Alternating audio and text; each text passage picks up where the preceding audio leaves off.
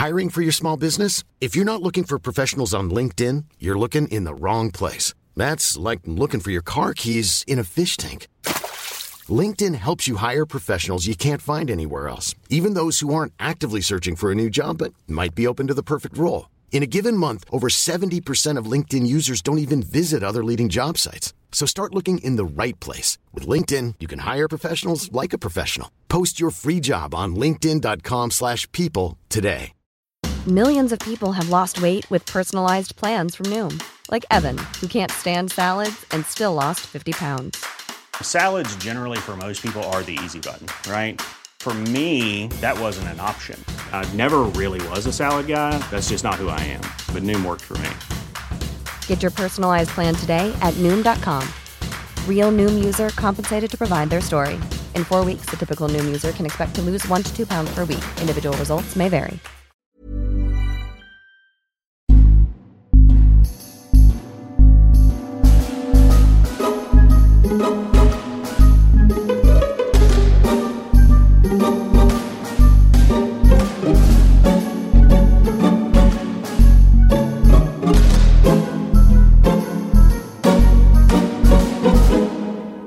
Pull up a pew and have a brew, everyone. Step into the chapel of no small roles with us, your superfans, for another Superfan Chat. I am Superfan Jeremy Cobb, and I am joined for this incredible chat time by... Superfan Sam. Hello, everyone. And Superfan Pip. Yes, and we are going to be here to discuss episodes 61, 62, and 63 of No Small Roles. So if you haven't listened to those, then probably don't listen to this because there's going to be tons of spoilers. We're just going to tell you everything that happens in the episodes and then what we think about it. So, and we'll feel no shame about it. Yeah. None at all. None at all. You've been told to leave. If you stay, it's on you. You have been warned. And actually, should we hop right on in? Let's do it. Should we just swing heroically? Yeah, I think so. Okay. People want to hear what we got to say. Yeah. So this is your last chance. Turn back if you haven't. Go listen to those episodes and then come back to this. And if you have listened to those episodes, stay comfortable, baby. Spoiler alert. And you know, if you like listen to them this way round, that's what does it for you, then fine. It's not what I would do, but true. Yeah, probably go listen to them first. It hadn't occurred to me that was a legitimate way of enjoying the material. Someone could be like, it's a choice. I like to hear someone tell me what happens, and then I go listen to it. Yeah, like if you suffer from anxiety, maybe that's the way you want to do it, so you're not surprised or shocked or terrified. True. I do have a friend who, whenever she watches something that's suspenseful, she will go and look up the material to see if a person lives or dies. Oh, because apparently, like, the anxiety hits her so hard that she actually can't enjoy the thing if she knows that they're going to die at the end. Oh, bless her. Talk about emotional investment. I love it. Normally, when I watch a horror film, like, the acting's so bad, please die. Absolutely brutal. But you know what acting isn't bad? The acting in episode 61 of No Small Roles. In fact, consistently, the acting is great. And this episode is no different. In this particular episode, I think the first extended sequence that happens, because of course, when they arrive back, they find out that, we have a visitor. But the first extended sequence in this episode is Gwendolyn finally calling her father over Sending Stone. He's, of course, very pleased to hear from her. And she also has to speak to her sister, her older sister. I mean, first of all, that interaction was phenomenal. Especially, I loved finding out that the message that she sent back filled the entire room. Oh my God, and the room above as well. Yeah. And then also hearing some of the sibling, I don't know if sibling rivalry is the correct term, but the sibling squabbling back and forth, like, why didn't you take these things with you? The bickering, it was perfection. Yeah, David did such a good job of that, Yeah. And obviously Grace. Absolutely. I really enjoy when David has to play younger female roles. Mm-hmm. We've had Myra and now we have Prim as well. It's just absolutely joyous. He's so good at it. The party should add a permanent younger woman because David is so good at playing young women that it's beautiful. And the other big revelation in this scene is that the name Cahilda was actually given to Gwen by her mother, but that name was supposed to be a secret. Yep. Whoops. Yeah. How did we settle on that? I forget how we settled on the name Cahilda to begin with. It was a name from the Wingthorpe workshop. And when they first entered the workshop, Erida appeared and listed all the names that all the characters could have been known by any other person, all the things they had on record. This is where we found out about Volus Hemlock for Orin and Geis's real name as well at that point. And for Gwen, we had Carhilda, and although I think she suspected it was something to do with her mother, I think she didn't know. And then when they were trying to think of better names for her, she was going to be called something Thorn at one point. Yeah. I just love that they, like, it's taken them this long to get used to the whole Carhilda thing. They'd always been like a Carhilda. Yeah. And they've literally just got to the point where they start, like, settled on calling her Carhilda, and now to be told that it's possibly more dangerous than the name she was trying to get rid of before. Yep. But yeah, she's Deli now. Yep. She's Deli. Yeah, I like Deli. Suits her. I like Deli. Yeah, it's a cute name.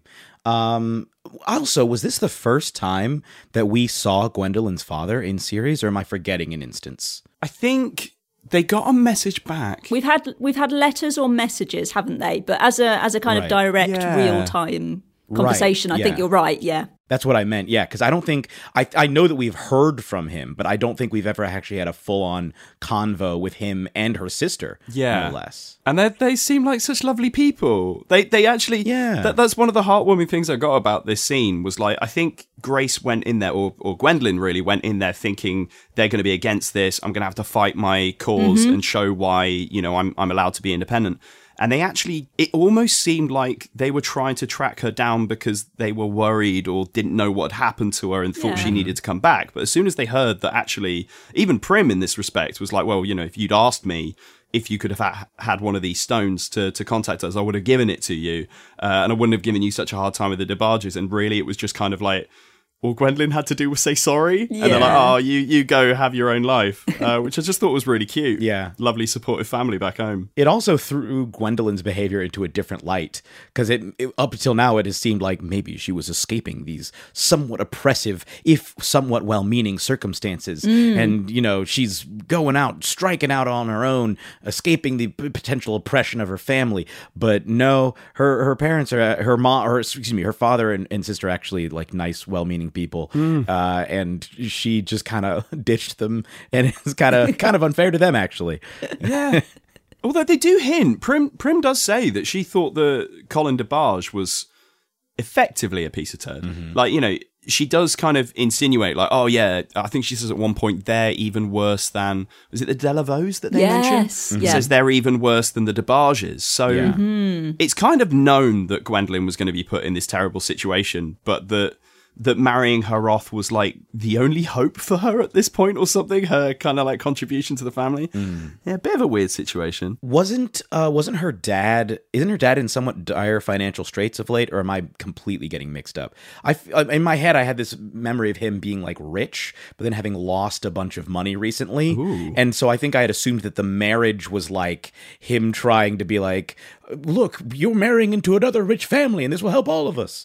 But this could have just been a narrative that I concocted in my head. I mean, maybe he does want the dowry. That could make a lot of sense. I don't know where specifically that would have been. I'm trying to rack my brain whether I have heard that. I wonder whether when they were describing her family, she said it was a well-to-do family, but when they were comparing them to the Vondells, I think there was kind of discrepancy in the levels of wealth between them. Yeah. Maybe. I don't have any more specifics than that. It's been a little while since I've listened to those. Yeah. I will check, but not now. Yeah, I'll have to... Grace, let us know. Yeah. How did I... Nice, yeah. How did I get this bizarre fanon in my head that Gwendolyn's from a rich family that's fallen on hard times?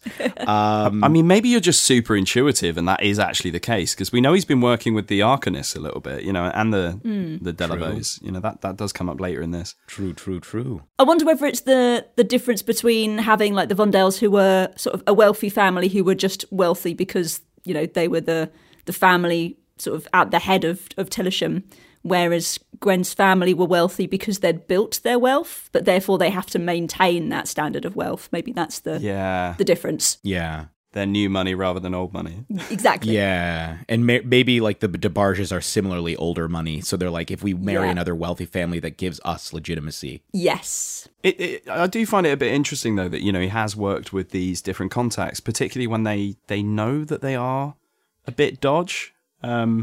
it does kind of, the Vondells turned out to be very dodgy. The Delavaux are told to be quite dodgy. The Arcanists are dodgy in their own right. Mm-hmm. So it is kind of, he's not exactly picking and choosing good clients. He's just going where the money is, which I think is, is kind of interesting. You might be onto something there, Jeremy.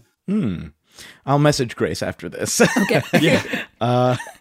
But that's not all that happens this episode. We then have an extended conversation, which is really the bulk of the episode, with Arcanist Zaravir Tarek. She back, y'all. She back. Dun, dun, dun. Oh, yeah. Yes. After a very unpleasant encounter, she has reappeared and is here to, I guess, debrief, decompress, and explain a little bit of what's been going on for her.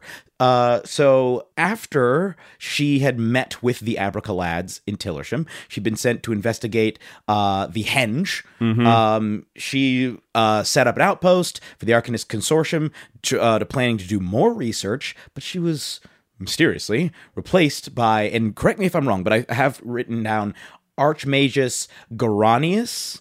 Is that the correct pronunciation? Yeah, Petrogranius, I think is the name, yeah. Okay. Who is one of the High Circle, I believe. Yes. Yep. And she had her research taken away, which, again, there was a lot of, which is, it's okay, in this explanation when she was telling the story. So it's a lot of like, yes, it's normal, but is it really okay? She was reassigned to create a huge zone of truth around Rust Hall after the Faceless Footman incident, which I love. Yep. And while she was there, she met Arcanist Klain Iovet. Yep. Did I pronounce that correctly?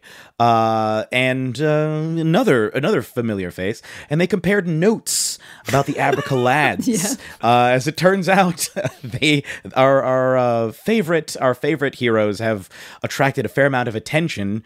But much of that attention has been redacted from the reports. Yeah. Both Iovet and Tarek had their reports redacted in regards to any mention of the Abracalads.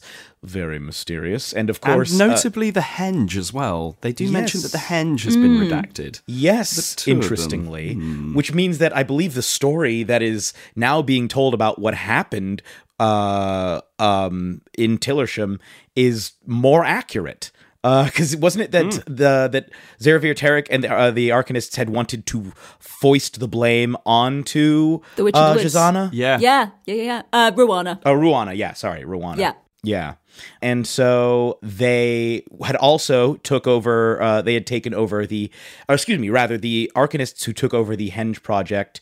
I'd already said were connected to Archmagus Garanius, but Archmagus Garanius was also the same person who apparently had Pellegri delivered to their estate rather than him being taken to the normal holding cells. Yeah. So a lot of suspicious, underhanded skullduggery going on here. Mm-hmm. And throughout this entire conversation, early on, we have, like very early on at the beginning of the conversation, Enkidu gets his mind probed.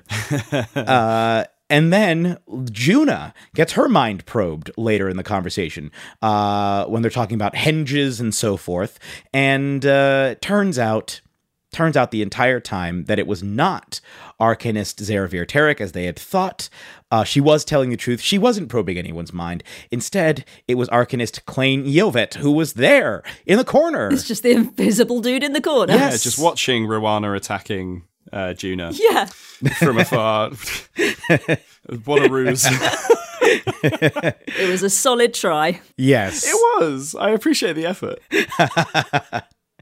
And yes, apparently they had this entire interaction was essentially a scouting mission to see if the Abracalads were trustworthy enough to go on a mission for the Arcanists to sneak into Archmagus Garanius' estate while she was away, because she was going to be gone, and Archmagus Iovet would also be distracting Axissa Wingthrup during that time, talking to her about the Children of Havoc. So this gives him an opening opening. Yep. They can get in there. Yep. And the Arcanists just so happen to leave behind some edible orbs that will protect them from divination magic and make them invisible. And there's 6 of each.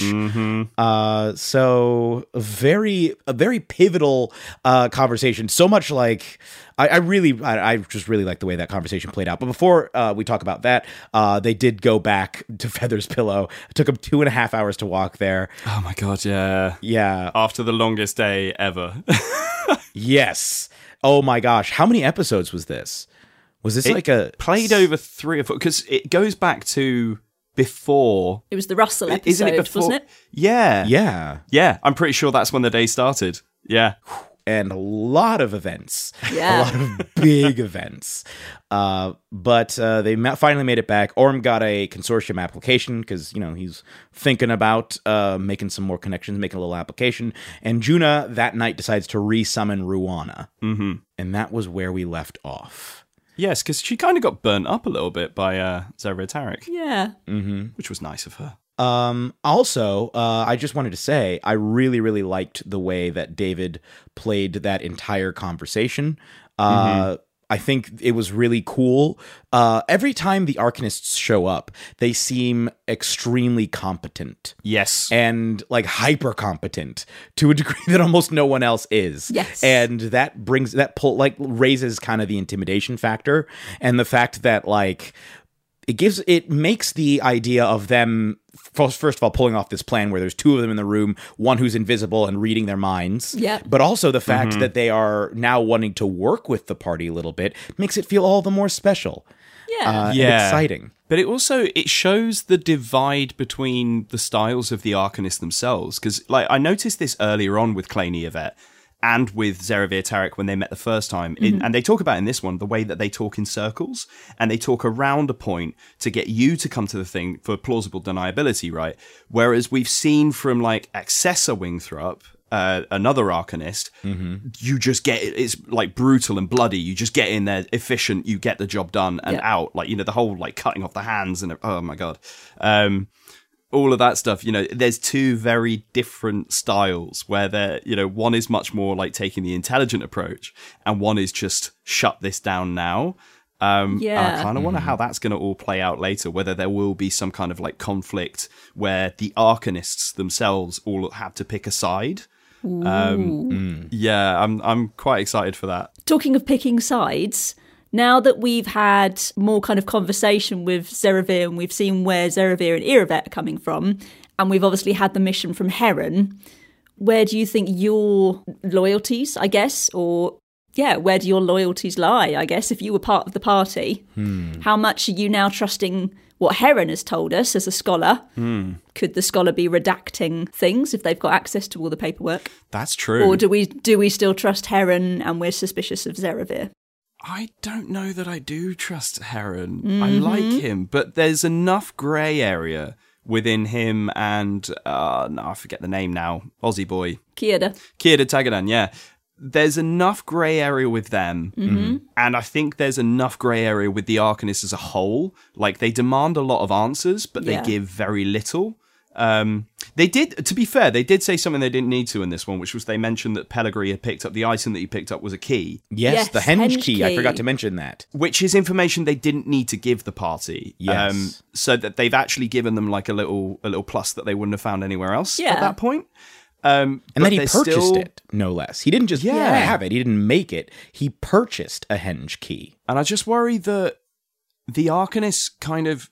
It's almost like they're seeing which way the wind is blowing, which puts me at a state of unease for the party to be able to choose. Because I think the party know what they want to get out of this situation. They want the right person on the throne. They want to make sure that there aren't any evil machinations going on behind the scenes. So they've already chosen their course of action. Yeah. And I kind of feel like all these different Arcanists are waiting to see what happens, which side to back.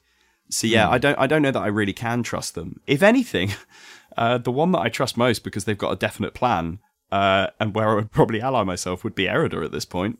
Interesting. Because at least she knows what she wants. Yeah. Yeah. It's that Hamilton thing of trusting Jefferson because he's got a plan and spoilers. I think for me, it's almost impossible to tell because there's so much secrecy. As you were just saying, Sam, nobody is forthcoming. And not only that, but I don't even know, like, it's not just what do they all want. I don't know what to think about what they might want because we still don't know what the whole situation with the possible heir is and the rightful heir. Like, there's still a lot of mystery surrounding that. It's very difficult to know. It's almost like you have to pick the side that is the most friendly to you at any given point because you have no idea who's actually on your side. There's so much secrecy. I mean, even in Timon Prevost, you know, he does seem a bit flippant about certain things. And again, you know, it's like, yeah, he's possibly the better option out there, but is he the right option? Yeah. I'm not sure at this point. It's a weird one where I feel like the party can only really have trust and loyalty in each other at this point, and continue with their own plan and then see what fits with them rather than putting full faith into one particular faction and hoping that works out for them and that their goals align. Because I don't think they're going to find the exact support that they need. With the kind of characters that David makes up, they're not going to find one person that is completely on the same track as them. They're going to have to make a choice further down the line of who they screw over minorly to, you know, bolster another one. Yeah. Yeah. It does make you wonder whether Heron will know that they've been in contact with Zerevir, because I don't think he trusted Zerevir at the time. That was why he appeared to them after their initial conversation in Telesham. So I wonder whether he's going to feel like their loyalties have shifted and is going to either, you know, come after them, or something else is going to happen with the mission that he's set them, and now they've got a mission from Zerevir as well. Yeah, I'm looking forward to seeing how much of this plays out. Yeah. All of a sudden, Heron Ilwyn just like steps through the homeward door and is like, "Oi!" Yeah. Give me back my gold. Yeah, exactly. I'm excited to see. I like the idea of Orym joining the consortium, in part because I think he'd have access to way more power, perhaps. It might just become a more effective operator. But I also like the idea that he might finally be privy to some of this information. Yeah, it would be useful, wouldn't it? Yeah. Be good to have somebody on the inside that can actually tell the party what they need to know and can have a side. Yeah. Yes. The consortium reminds me a lot of VFD from a series of unfortunate events. If either of you are familiar with that series. Yes, 100%. Like the level of secrecy. Yeah. And then like how hyper competent some of the operatives are, but they still never tell you exactly what's going on. You'll just hear the same phrases referred to, like the schism or like things like that. And you're like, so what actually happened? And it's like, you know, it's too sad to go into right now. We have other things. That information is restricted to higher ranking. Yeah. Exactly. So I want my guy on the inside. So we can get all these facts. And then Orin is killed by Count Olaf. Sorry, carry on. Talking of facts, shall I move us on to episode 62? Yeah, go for it. Yeah. So episode 62 was The Hall and the Hive. The first kind of notable, interesting thing that happened was we had Enkidu slipping out the window during the night to use criminal contact and trying to find out a bit more information about the Hex. We'll talk about that in more detail, but he finds out about where to go for some more information. He gets told about the Queen's Comb in Floodthorpe. In the morning, you've got Oryn tinkering with Aggie, who can now print reports, which I think is amazing. Oryn also looks at that application, and it is long, man. Yeah. There's 2,000 word essay. It's a dissertation, basically, isn't it? Yeah. It's multiple. There's a multiple 2,000 word essays on various things, including his greatest magical achievement, which it'll be interesting to know what Oryn thinks is his greatest magical achievement, but maybe Aggie. Is it Aggie? Yeah. Yeah, that would be the obvious. Yeah. So they have a little chat about sort of planning next moves. Gwen fills them in about their family. Enkidu tells the group he's going to go off on his own. And for Enkidu, this kind of feels like personal growth, but he won't tell them exactly where he's going or what he's doing. They do trust him, but they decide to send Ruana off with him. Well, I mean, it's not hard to trust somebody when they say that they promise not to get in any trouble or do anything stupid. Yeah, it's all going to be totally fine. Yeah, I'm taking Ruana just in case. There will be no consequences for this course of action. Yeah. Meanwhile, the rest of the party head off to the Noble's Nook and they have a very funny interaction with a few coffee-stained information people called Mo and Joe. One of my favourite characters out of these three episodes. They get a map. They know that there are 4 spoons available. And they see that there's a full list of team names, and there's about 50 teams, but some of the names have been crossed off. They head off to Newford Park as well, and inside Newford Park is Chargelt Hall, which was Chargelt was one of the names of one of the founding members of the consortium. That was the individual who was deposed, but was then buried in the grounds of the consortium or something like that. Anyway, there was some kind of mystery going on there with that individual. This hall or house is named after them. That's mysterious. It's magically protected. Can't get anywhere near it. It's something like, unless you have a way of disguising yourself or something. Yes. It basically insinuated that if it can't detect you in any way, that's right, that you can get through. Yes. So very quickly they're like, hey, bonbons. Great. Yeah, sweeties, anybody?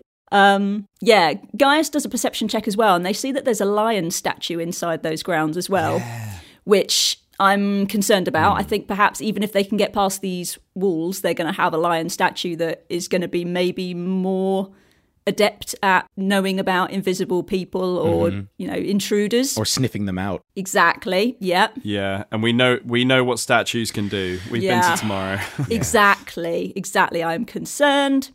Meanwhile, they then sort of head off to Arkenwell they're going to go and do the Mage's trial first. That comes in the next episode. Enkidu has found the Queen's Comb. It's a honey factory. He goes in, he's taken into a sort of a plain kind of holding room come office. He's locked in, and then while he's waiting for whoever's going to talk to him, there are vibrations that go through the floor which paralyse him. He's noticed that all of the furniture is bolted to the floor, because that's a bad sign, right? Mm-hmm. Yeah. The floor suddenly opens. He plummets 100 foot. He takes 44 points of damage. Oh, jeez. And he opens his eyes to see Malleus standing over his paralysed body. Oh. Mm-hmm. While I'm happy to have Malleus back in because of the wonderful description that Robbie Bellicom did for them, I'm also like, oh shit. Yes. Not going well. You're still alive. Yeah, with a burnt up face. I gotta say, Enkidu was lucky that we did not, because he was paralyzed, right? Yeah. He was lucky that it was not crit fall damage. Yeah. That was what went through my mind as well when that Yeah. was happening. I was like, he has no way to stop himself. Yeah. Not good. No dex saves or Yeah, anything. exactly. And like theoretically, if I guess I have to look at the language of it, but if you take damage that hits you from within 5 feet, then it counts as a crit while paralyzed. So theoretically, it may be that it's specifically from an attack, Okay. like an attack roll. But if it's not, then this man could have taken 20d6 points of damage. How would you rule it if it were in your campaign? I think it would depend on what I wanted the result to be. Yeah. Because I don't know. I mean, he's probably got a lot of health at this point, but I'm pretty sure, because he does take damage in the next one, that he does not have over 80 hit points at this point. What level are they? 9? 8? 8, I think, yeah. So if he had taken that, he would be just straight dead. Yeah. Or, well, at least instant unconscious. Mm-hmm. When David said he was going to roll 10d6, Daryl did immediately say, I'll survive, but then I think he said just. Yeah. Yeah. I'm guessing he's like in the 50s or 60s. Because he's a warlock, so he's got a D8. Yeah. And I'm guessing that his constitution isn't wildly high. I wouldn't have thought so. But yeah, that concerned me. Yeah. That ending was a shock, wasn't it? It was, yeah. It was brilliant. I loved it, but it was like, oh no. Yeah. Enkidu, what have you done? I mean, it was such an evolution. I don't really know why he didn't say to them, like, I'm going to go see the Hex. And also why he didn't find the fact that when this criminal contact came back, they said to him something along the lines of, like, they want to speak to you face to face. Yeah. Why that wasn't like an ominous, like, oh shit, they've asked to actually see me. I'm not it's not really an undercover thing anymore. Like, this person had blatantly gone like, oh yeah, they look like this. And they'd be like, I know that guy. Yeah, bring him to me, please. And yeah, this is a lesson that you got to learn from The Wire. If you ever watch The Wire, it comes up in seasons 4 and 5. If you are planning to have a meeting, a clandestine meeting with some people who might be a threat to your person, you need to arrive a couple hours early and just scope out. Like, just get there early, scope out the situation, and then come back. Yeah. Do not just go straight in. Like, come in prepared. Yeah. Yeah. Instead of swanning in there like, I'm here to see your boss. Yeah. Exactly. Have somebody in place who can help you out, or you've already checked out the scenario. Like, you've snuck in there, you saw the stuff was bolted down, you're like, you like cast fly on yourself beforehand, and you're just hovering a little bit or something. You know what I mean? Something like that. But this is one of the things I love most about Enkidu, and I think I'm going to coin them Enki Doofs. Oh, I like it. Because it's a bit like, he has the right intention, he has a good plan, but it's almost like he hasn't thought out the last little detail of the plan, like the time that he punched an old woman in the face, it's or -1 burnt down the library. That does it, isn't it? Yeah, exactly. It's kind of like the intention is there, but you probably need to think through the plan a little bit more. And I really hope Daryl doesn't stop playing this version of Enkidu, that he is prone to just snap decisions or flying by the seat of his pants or whatever, because it definitely makes for really interesting podcast entertainment. But at the same time, I feel like every time he does something like this, a party member palms themselves in the face. It's... just the situations that it lands them in. The whole calling, doing an Erida check when they were down there with Pellegrini before, and then immediately a wing thrup turns up. It's, again, best intentions but terrible outcome. Yeah, they are my new Enkidoofs. Enkidoofs. Enkidoofs. That's such a great name. I'm gonna pour you some Twain Tide tea. Slide you a mug of some Twain Tide tea. It's a great, It's a delicious name. Are there worms in this? Lovely. Yes. Sprinkled them in. If Vicky was here, she'd be going, you cook worms for people one time. Exactly. Now, here's a question. Yeah. Do you think that if they had just gone to Enkidu and not captured him and had just said, hey, let's talk, do you think that they still would have had... do you think they would have had the outcome they wanted? Or do we think that Enkidu would have immediately leapt to combat? Ooh, that's a good question. I feel like Enkidu would have been prepared for combat and probably assessing his outcome. Yeah. But I also think he went there to talk. Very particularly. Moving almost into the next episode with this, he does come with a proposition, even when he realizes that it's Malleus.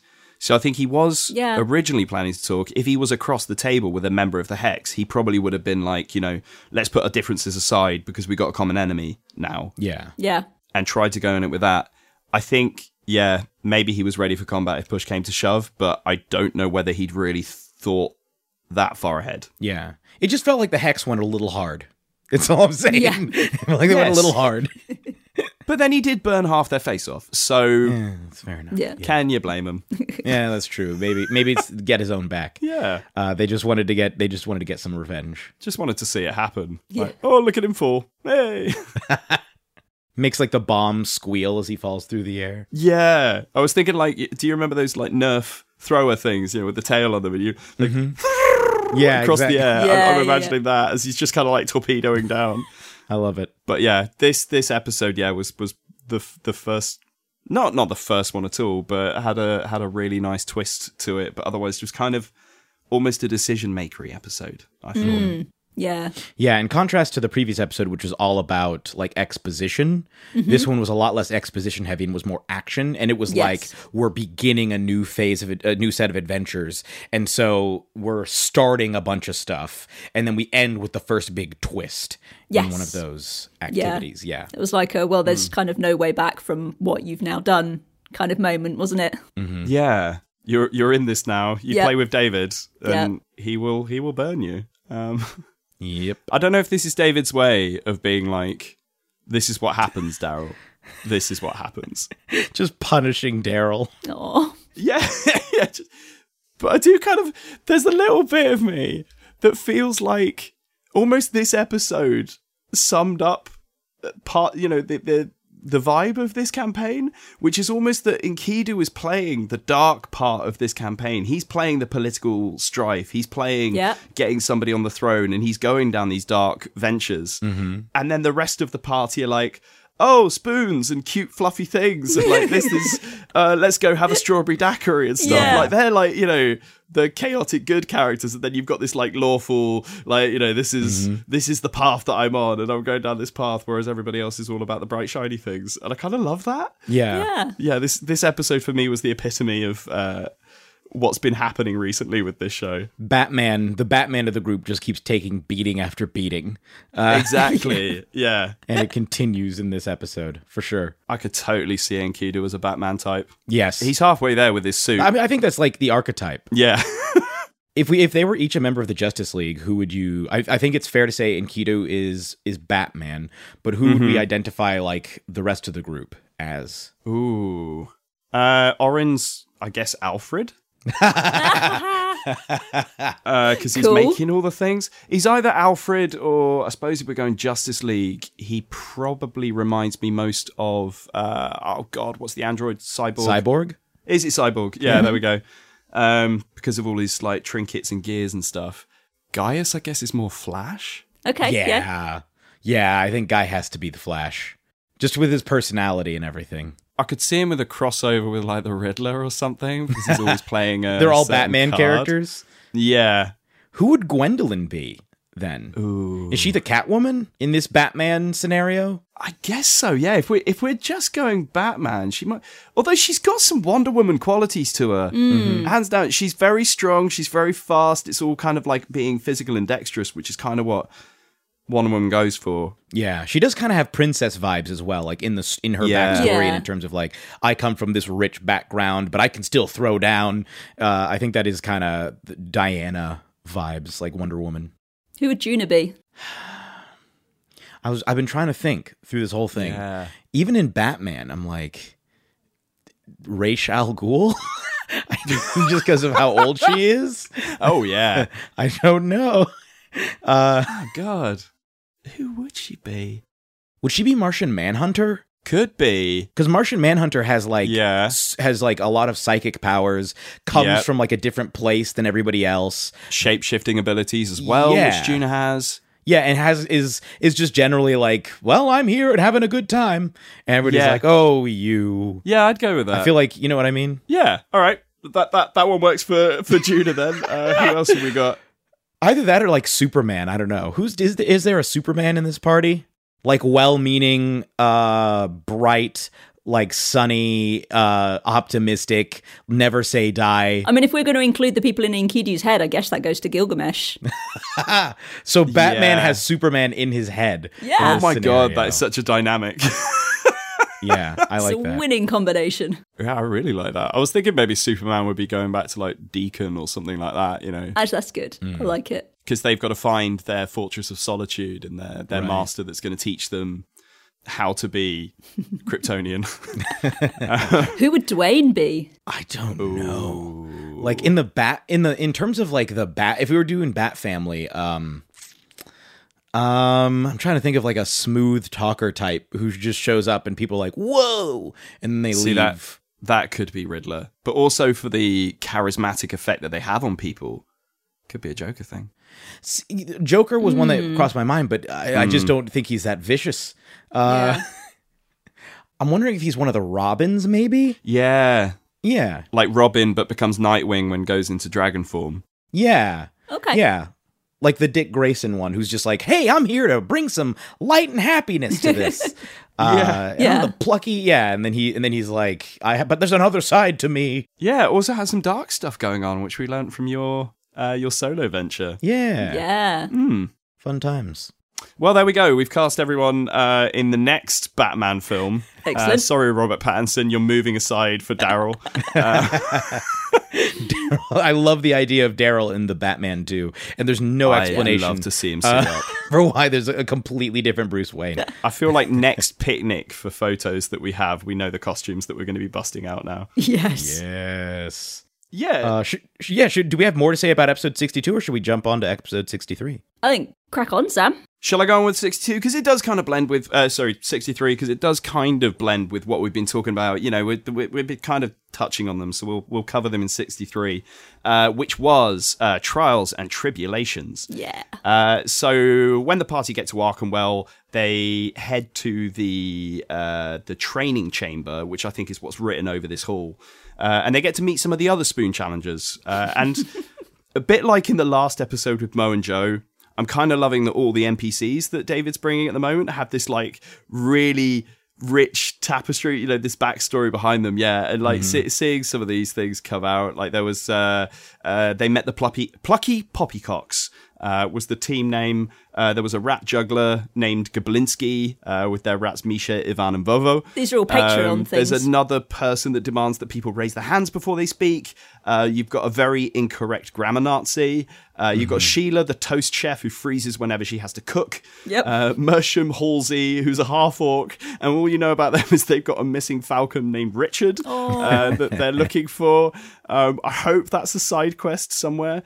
But we do learn a little bit. We go find Richard. Yes. Yeah, exactly. Richard will be hanging out with Russell somewhere, and that'll lead them into getting their old stuff back as well. Richard, Russell, and Ruana. There you go. Yeah, there's going to be a Russ and Dick miniseries. Yes, the new version of the 3 Rs. Yeah. That's fantastic. But they do learn actually some information from them, like a couple of things potentially about the duck hunt. There's this lady Quackington III. That they don't know whether it's a real thing yet. But they do learn as well that while this team have 5 spoons in their pockets already, there was another team that has 7. So they're well on their way to completing the tournament if they are still in it. Yep. But the spoon challenge itself, they meet an Arcanist named Bello Cupdown. And, well, one thing that I should say about this challenge that I really liked about the spoon challenge is that there was another kind of aspect to it that if they complete this challenge, that it goes down well with the Arcanists. So obviously Orin, very, very interested in this because now that he's looked at the forms and everything, this could be like a little route into becoming an Arcanist himself. Yep. And they take part in these kind of simple but elegant in their own right challenges. Yeah. Don't know about you guys, but the first room... that I was thinking darkness, which they came up with later. Like, if you cast darkness on the room, it would reveal. But effectively, they walk into this room, the lights are off and they can see a door. As soon as they take a step forward, the lights come on and the door disappears. And they tried all these different things, all these different tactics, thinking either inside the box or outside the box. Very clever ideas. But I honestly was stumped. And I got to like round 6 or 7 and I was feeling really stressed. I could hear David had put like in the music, there was like the ticking of a clock. Constantly moving in the background that just kind of like... It's like that video game music. Yeah, it gave you this like tension through it. It's like, are they literally going to fold at the first room? And there's a genius casting of Charm Person by Gaius because he realizes that he's able to do it on the Arcanists themselves, who's very up for it so long as they can, make the spell work. And they find out that the room is as simple as doing absolutely nothing. Going by the door, standing by it, and then the door would appear. But they also do manage to get some information about the next rooms, which make them a lot easier. Big wall of fire. They realize they can walk across it and Guy can teleport after. Job done. They find out about the third room. There's a pedestal in the middle. It's for storing energy. They know that because of the Arcanists, so they just go ahead and start launching their big spells. So aside from the first room, which probably took them up to that minute mark, the other 2 rooms they pass with flying colours. And they get a clue. They get another clue for the duck hunt. That is to start at City Hall, which I guess they'll come to once they've dealt with the Enkidu situation. And then after making us wait for half an episode to find out what happened to him, really cruel of David, we find out what's happened with the latest Enkidu.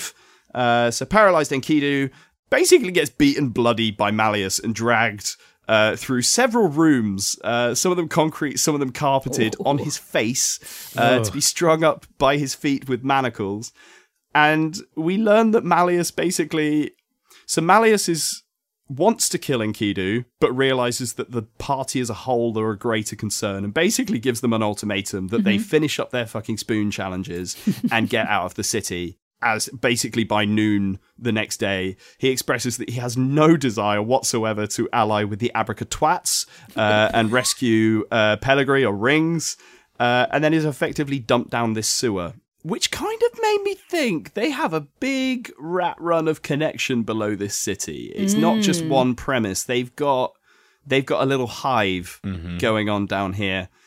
But yeah, and then we get to Enkidu number 2, which is that he decides to do an inside check to try and help him. He's hoping for light and a bit of healing energy, and instead he gets Alcibiades. And the moment that we've been really dreading, the fear that we had that Enkidu is basically a meat puppet, comes true, and Alcibiades like, look, this is the one thing I can do, and basically assumes complete control of Enkidu's body. However, this does mean that we get to see what's actually going on inside Enkidu's head. We see this kind of made me think of like the last Harry Potter, where he goes to this almost like purgatory state and meets with spoilers, meets with Dumbledore, and they have a conversation there within this weird space. It had that like misty, you can't quite see what's going on, but you know who these people are. And he's sat in a kind of loose circle of chairs with the other patrons in his head, and he's able to have a conversation with them. Yeah. And he might continue having conversations with him far into the next episode. Yeah. Because we don't know how long this is going to last. But effectively, the episode ends up with the rest of the party meeting up with the Alcibiades puppeted Enkidu, basically being like, fucking heal me now. Looking horrible. Oh, God. Yeah. God, what an episode.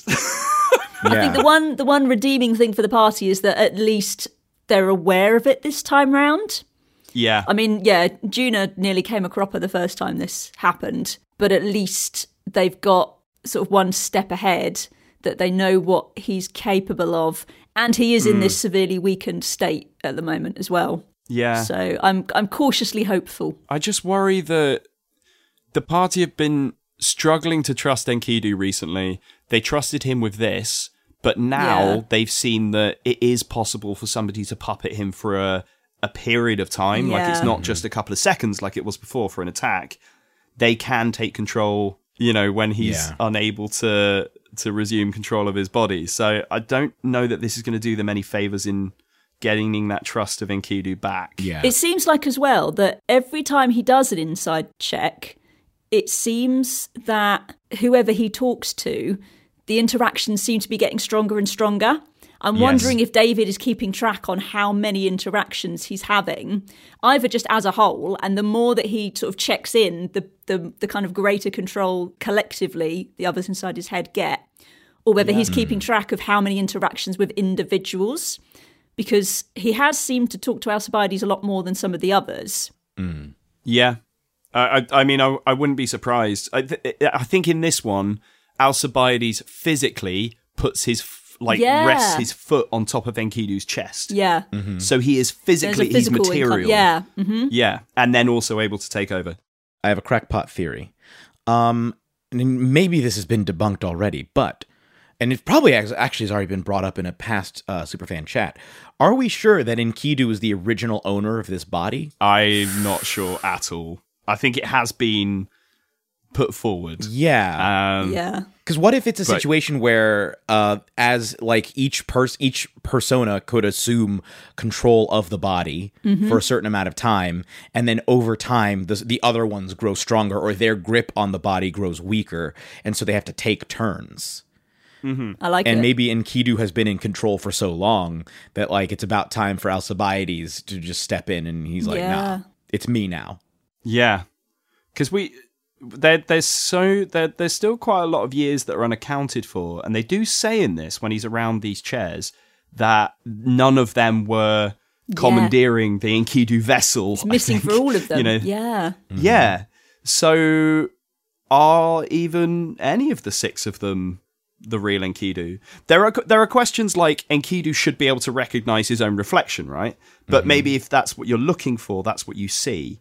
However, the only person that I think it's not really possible is the owner of the body at this point would be the king. Sorry, his name is completely escaped my mind for a moment. Gilgamesh, thank you. Because of their likeness to Timon Prevost being, hinted at so strongly. Yeah.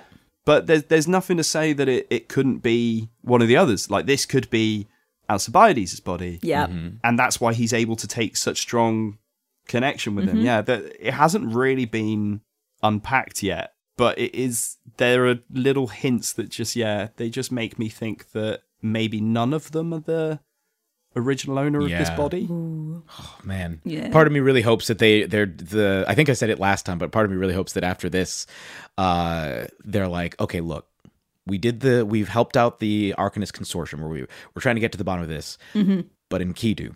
Yeah. Buddy. Priorities. We are going to get to the bottom of what is going on with you. I mean, I wonder whether we're going to end up with struggling to get Alcibiades in the back of the mind and get Enkidu out again. We're going to have to leave the city at noon the next day, and then our next sort of port of call is to go and find that demonologist, because it's on the map anyway, and maybe come back to the city another time. Yeah. 100%. I think it is much more of a pressing concern. Depending on what Alcibiades does with his time now. Mm-hmm.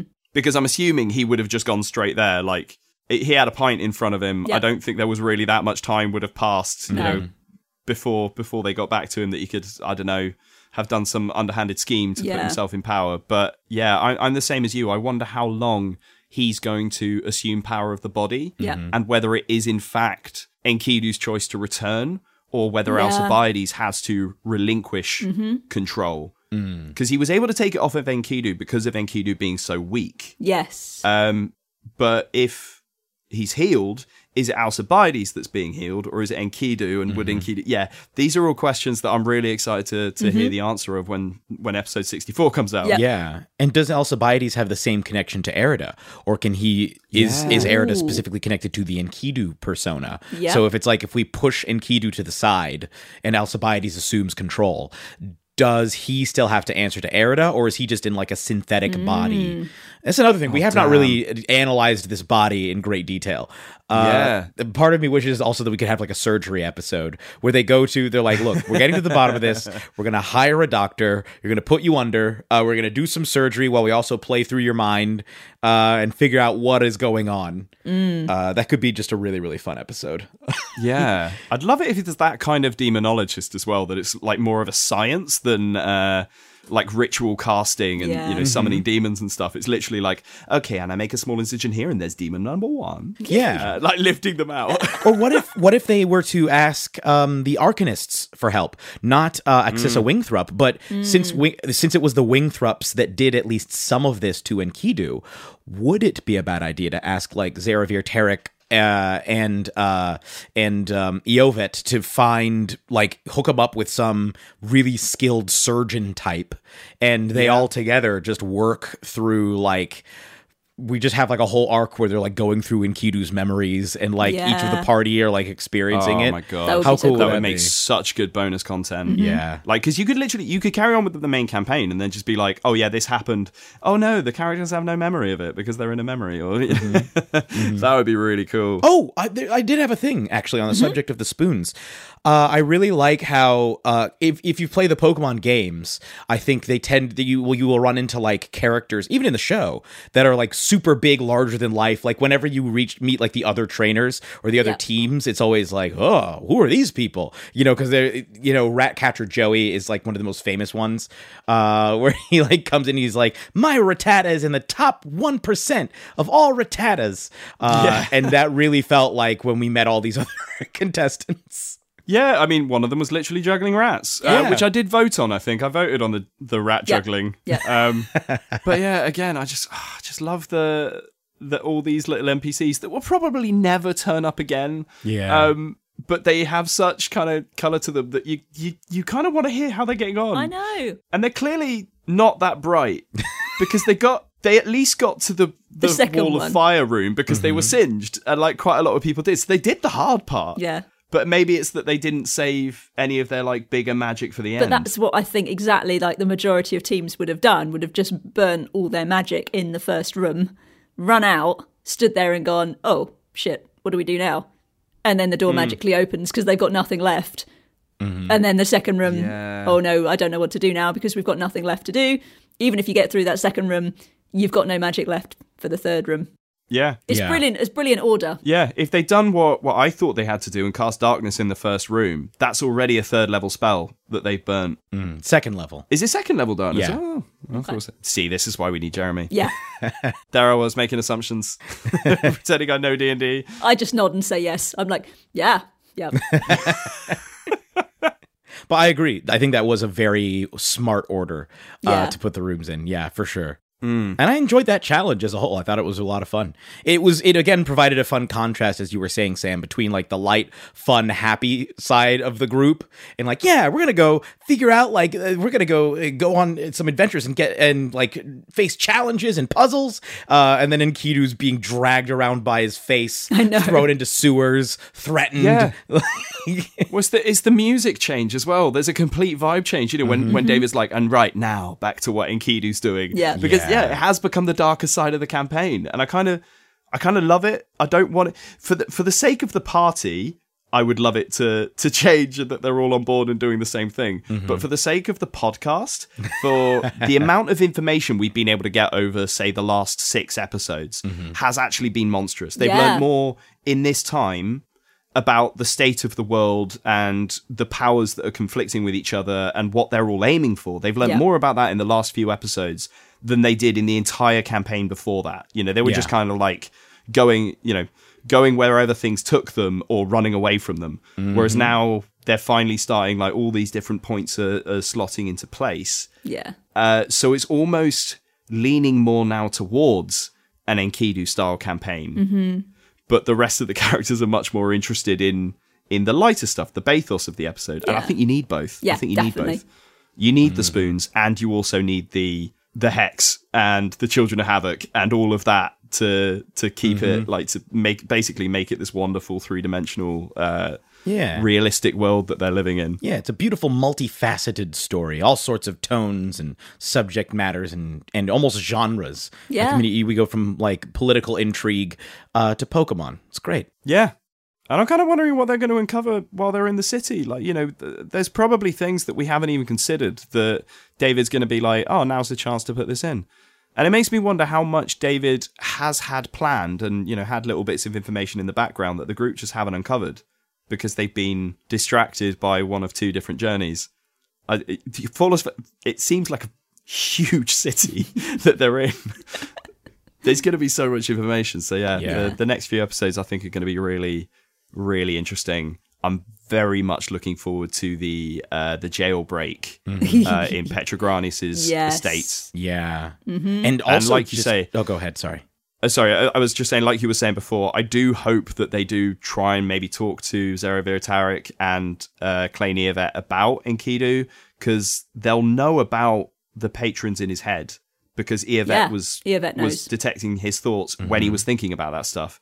So it's a conversation you can broach at this point. Yeah.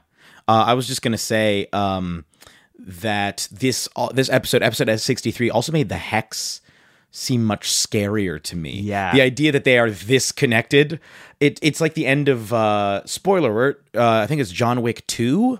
I think it's John Wick 2, where there's the part where a character like gives a signal and everybody in an entire square just stops moving, where it's like, okay. Like, you had no idea. This much power. Yeah, exactly. And now it's like, oh yeah, you thought we were just like these little side villains that you were encountering. Oh, no.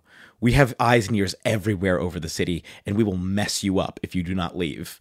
They knew exactly what they were doing. They even knew their cover name. Like, they knew the whole... They were able to already have made up the abracatwat thing. Like, you know, they know what they're about. Is there a mole? Do we think there's a mole in the party? Could be. Could be. I'm guessing it's not Enkidu at this point. Not consciously, anyway. I mean, maybe it's Erida. Maybe Erida's in with the Hex and she's feeding. Maybe. Or they hacked Maybe there's into a rogue Wingthrup in the Hex. Yeah. Guys, I'm worried. Aggie can now relay information. Yes, she can. What if it's Aggie? What if she's just gone there and like printed everything out? Oh my god. Because Gaius has Hex connections. He does. Oh my god, I never trusted him. He's a bad guy. Should we sum up with some favourite moments? Come to me last. Okay. Come to you last. I'm going to say the revelation of Clay Eovet in episode 61 was probably one of my favorite moments from this trilogy. Just the fact that he had been there the whole time. I love that kind of a move. Like I was saying, it makes the Arcanists Consortium just seem that much more like, ooh, You thought, but no. And that whole conversation with the two of them, the contrast in their personalities, and then the two of them being like, oh, well, it appears that some candy has gone missing. Oh, that was so good. Yeah, I loved that whole sequence. Good choice.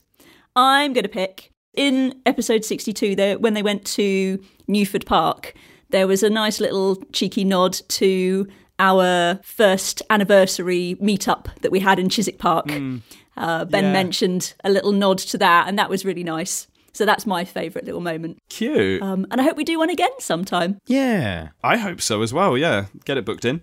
Hopefully summer, though. I don't think it's very nice to hang out in parks at this time of year.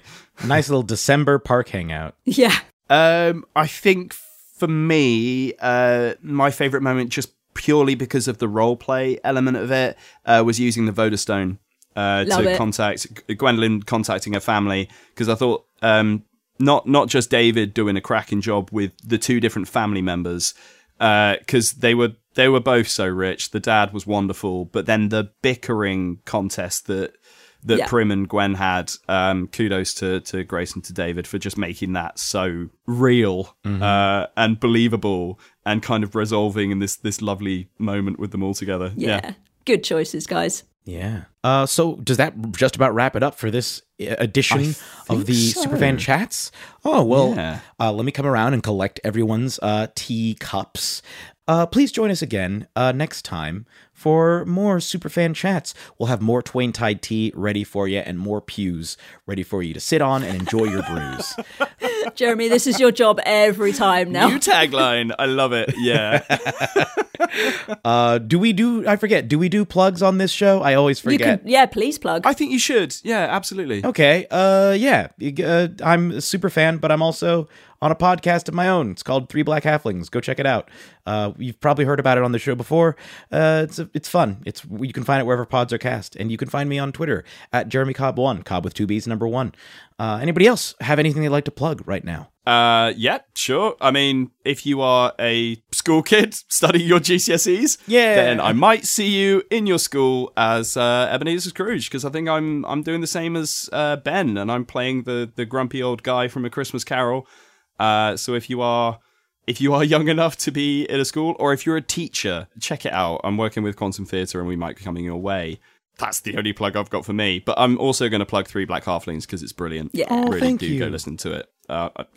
Can't get enough of it, mate. We will gratefully accept that plug. I would say I have nothing to plug on my own, but I will plug the Patreon for No Small Roles. If you're not a Patreon, Yay. Become a Patreon. It is well worth it. I mean, my favourite thing that have been happening at the moment, or in recent events, have been the polls. I like the fact that we see these characters and these choices that we click on, not even really thinking through the consequences of what we might be clicking on, and have them pop up, a couple of months later. That's a lots of fun. You also get music from David. We get early access. We get. Oh yeah. Have you been listening to the Ramblers Rest? Yes. Yes. Oh my God, I'm really enjoying it. It's really nice. They're really great. It's basically, Daryl as your pub landlord, like chatting with some cast members. Just did one with Sophia Murphy as well. And they basically talk about common interests like games and TV series. And there's this great one with Chris to begin with where they're talking about the Lord of the Rings. The Rings of Power, yeah. Amazon series, Rings of Power. Which is really interesting listening to it now, because they're talking about what they're expecting it to be. And I listened to it after I'd finished the series. And it's kind of scary, actually, how many things they get right. And how they're talking about things that crop up through the series. So, yeah, well done to them. They clearly had some kind of Palantir or Eridan device to see the future. I am also in one of those, but I don't know if it's been released yet. I think it's coming soon. It may be out by the time this comes out. You never know. Yeah, but I did one with Daryl. It was a lot of fun. It was great. Otherwise, come find us on the Discord, guys. Yep. Yeah. Because we're all on there. We're chatting. And the groups get bigger every day. Yay. Yay. Cool. Thank you, guys. Oh, wait, should we have a sign-off? Yeah. What should it be? I mean, do we want to do a non for now, or do we want to do Pews and Brews? Pews and Brews. I think I like a non for now. Yeah. Yeah, it's got to be. Yeah. Count us in then, Jeremy. All right. 3, 2, 1. Non for now. It's always better when we count down.